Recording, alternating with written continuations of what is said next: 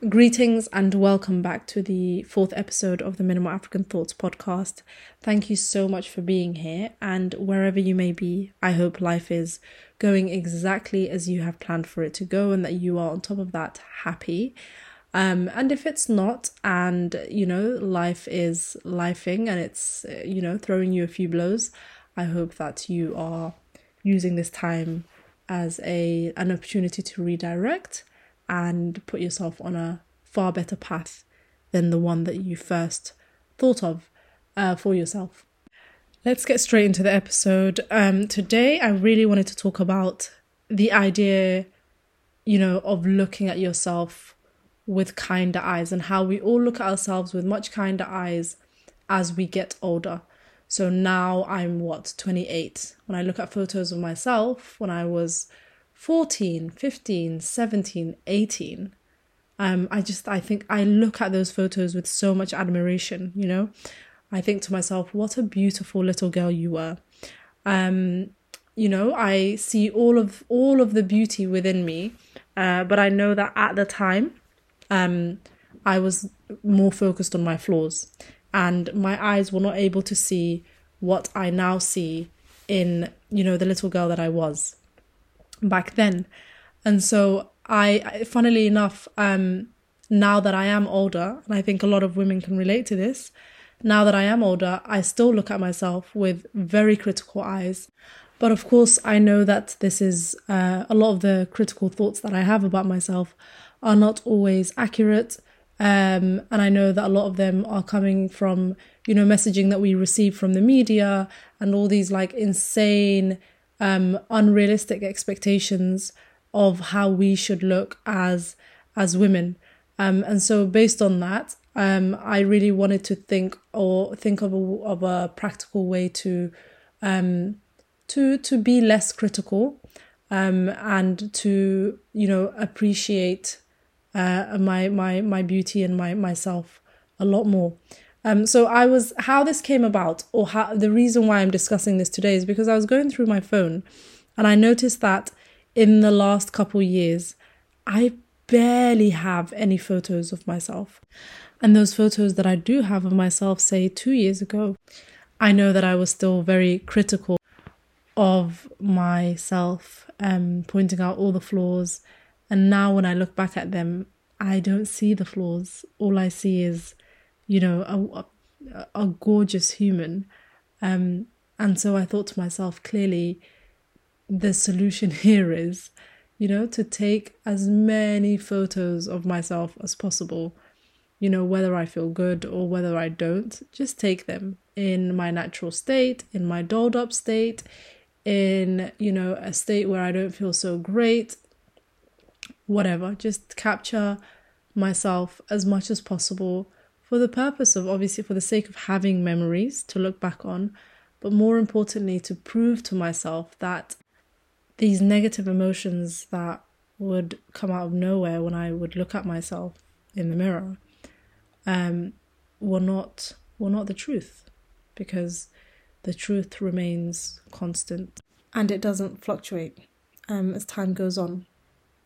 And so the more I started to do this, the less I relied on the opinion that I had of myself in those moments where I didn't feel so great, because I knew that it was based on just a negative emotion, and that's all that it was. I think sometimes when we do have these negative emotions, whether it's with regards to our appearance or anything else, I think in life it's just a great tool to have, or a skill to have, to be able to hear the negative self-talk that goes on within your head sometimes, as you'll experience many times in your life, and then just ignore it. Let it sit, let it be there, remain there for a day or two or however long it stays there, and just ignore it. Get on with your life, and just see it as, a negative emotion that's based on something outside of you. And a lot of the time what happens is it passes, and tomorrow you're feeling completely different about yourself. So don't dwell on these negative emotions is essentially what I got out of it. So I think it's take those photos of yourself, view them a while later, and then realize and really ponder on the fact that, oh my goodness, my opinion of myself has completely changed. Therefore, these horrible thoughts that I might have about my body and the way that I appear are not true. Because as I said before, the truth is consistent. It stays the same. And since we know that, then you can't rely on these negative thoughts that you might, that might arise from time to time. So it's just something that I've really been thinking about. And I don't know why. I don't know why that happens. Is it because the older we get, the more we become, like the younger versions of ourselves, the childlike versions of ourselves that were more confident, didn't really care about what people thought. Is that the case? Because I look at a lot of older people, and they just don't have, they don't really care. Like they say what they want. They, obviously to an extent, they kind of do what they want. And I think as time goes on, we peel away at those layers that have been put on us by society, by our caregivers, by the education systems that we've all experienced and we've gone through, to be a certain way, to do things a certain way. I think what happens as life goes on and we learn to navigate life in our own ways, we peel all of that away and we become more like the 5 and 6 year old versions of ourselves, with better tools when it comes to navigating life.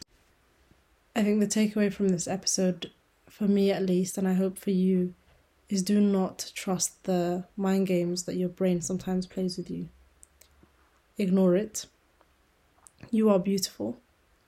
You are exactly as God has intended for you to be physically. Your nose is perfect for your face. Your eyes are perfect for your face. Your body is just fine. The focus should always be health. Am I healthy? Are my organs working just as they should? Because, I'm feeding it, or my body, what it needs to function, which will naturally result in a better physique. That should be the focus if you want to change anything. However, everything else that you cannot change, unless obviously you go and get surgery and so forth, it doesn't need to change. You don't need to go through that hassle.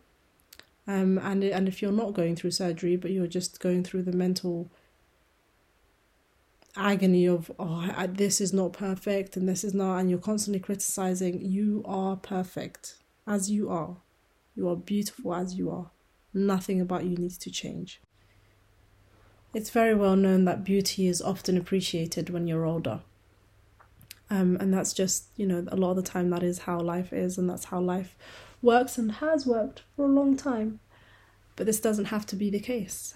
I think realize this now, however old you may be, whether you're in your late 30s, mid-30s, mid-20s, late 20s, 40s, I don't think it's ever too late to realize that you have the present, you have now. Do not be one of those people who are constantly in a state of nostalgia, constantly in a place of, not even nostalgia I wouldn't say, but just always looking back at the past, wondering what if this and what if I did this and, I wish I felt this at that time and so forth. Be happy with whatever you have now, because I guarantee you, when you do look back eventually one day, you'll realize how much of a huge blessing it was. It's like with parents, you're always told the screaming and the shouting and, drawing of the walls, you'll one day miss it. So enjoy it now, because as humans, we are always nostalgic. We're always looking back in the past, thinking about what's past us, what's gone. But it's even worse when you look back and you realize, why did I feel that way? Things weren't as bad as I thought they were. or why did I do this, or what. You don't want to live in a state of regret. So enjoy your beauty, enjoy everything that God has given you, and never ever ever rely on other people or anything outside of you to determine how you should feel about the body that you are in. The quote that I'm going to end this episode with is by Havelock Ellis, and it says, "The absence of flaw in beauty is itself a flaw." And as always, noloshu haidhi ma'nato.